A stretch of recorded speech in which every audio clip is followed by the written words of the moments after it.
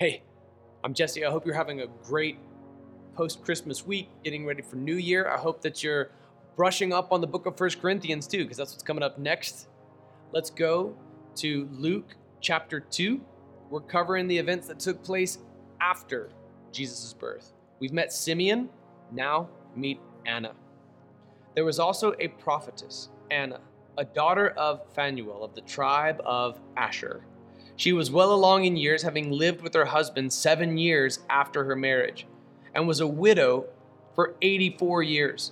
She did not leave the temple, serving God night and day with fasting and prayers.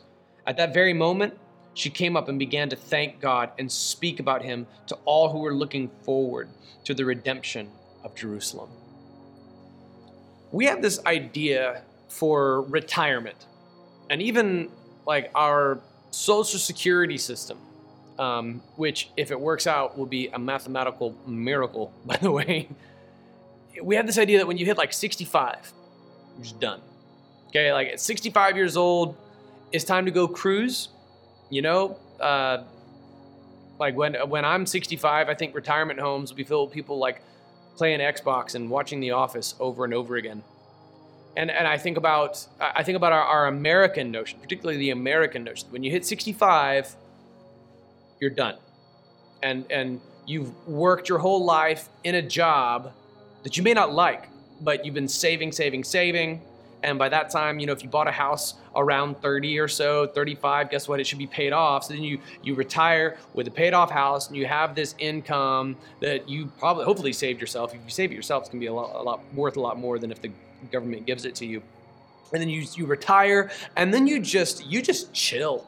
And like you have a beach house, and you have a boat, and you just spend your day collecting seashells. You spend your day roaming the mountains in the snow and taking selfies, and then eventually you just die with a big giant smile on your face and a big huge gut full of fat accumulated through the most delicious foods that you could accrue in your last, I don't know, couple decades of hedonism. Like that's like the American way of viewing things. That is totally foreign to the biblical text.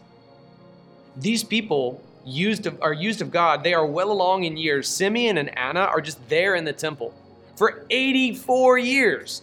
Anna has been a widow who has been fasting and praying. Anna's probably pretty skinny because she just fasts and prays. Like that's her ministry. A ministry of fasting and prayer.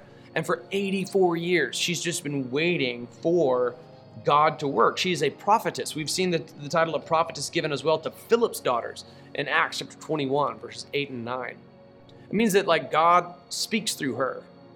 Now the office of pastor is different from this station of prophet.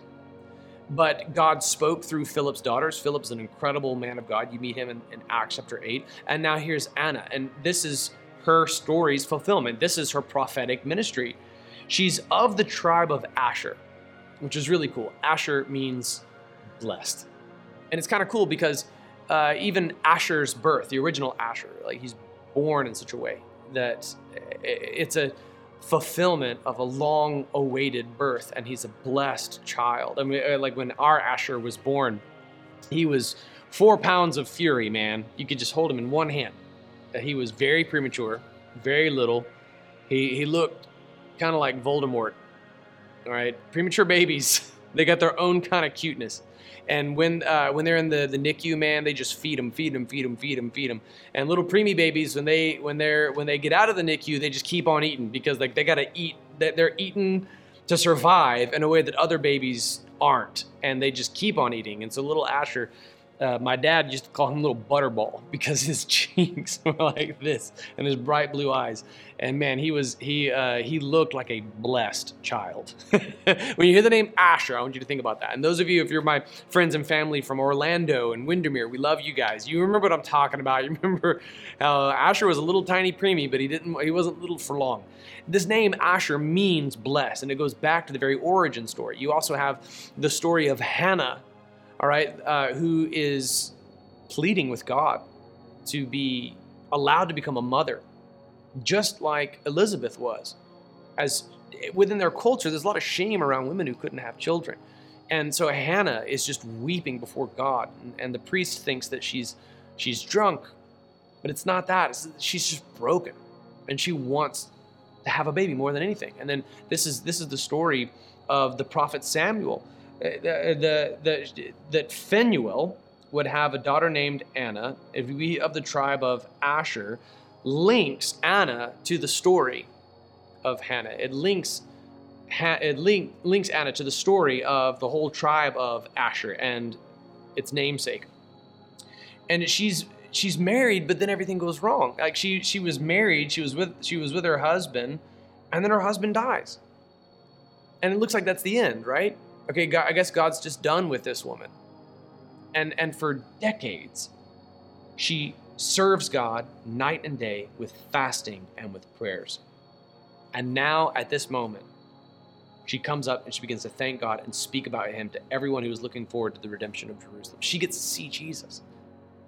God's not done with you when you turn 65. God wasn't done with Abraham when he was 99. God was not done with Moses until he was past 100. God's not done with you. We have this American concept that when we hit 65, like we just live like hedonists forever, I guess. Like, no, that's when some people's ministry in the Bibles like began. Okay, like Anna's ministry was on a fasting and prayer for 84 years before she met the Messiah. And now here she is. Her story is in the text. And you can see this fulfillment of something that was foreshadowed in the story of Hannah and Samuel and the tribe of Asher. It's all fulfilled right here in this beautiful praying widow. What an incredible ministry.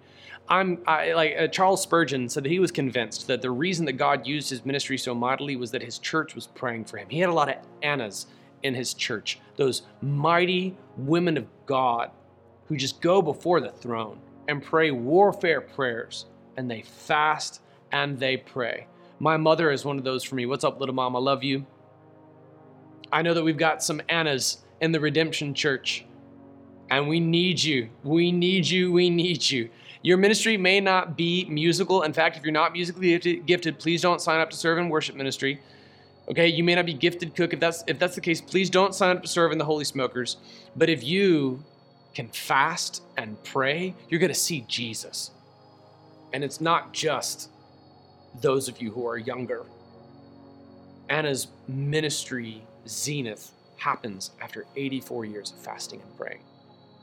Would you take a moment to check to see if you are reading an American dream ideal of retiring at 65 and then just living like a fat hedonist the rest of your life against the biblical model, wherein sometimes the ministry doesn't begin until 8.5 decades later?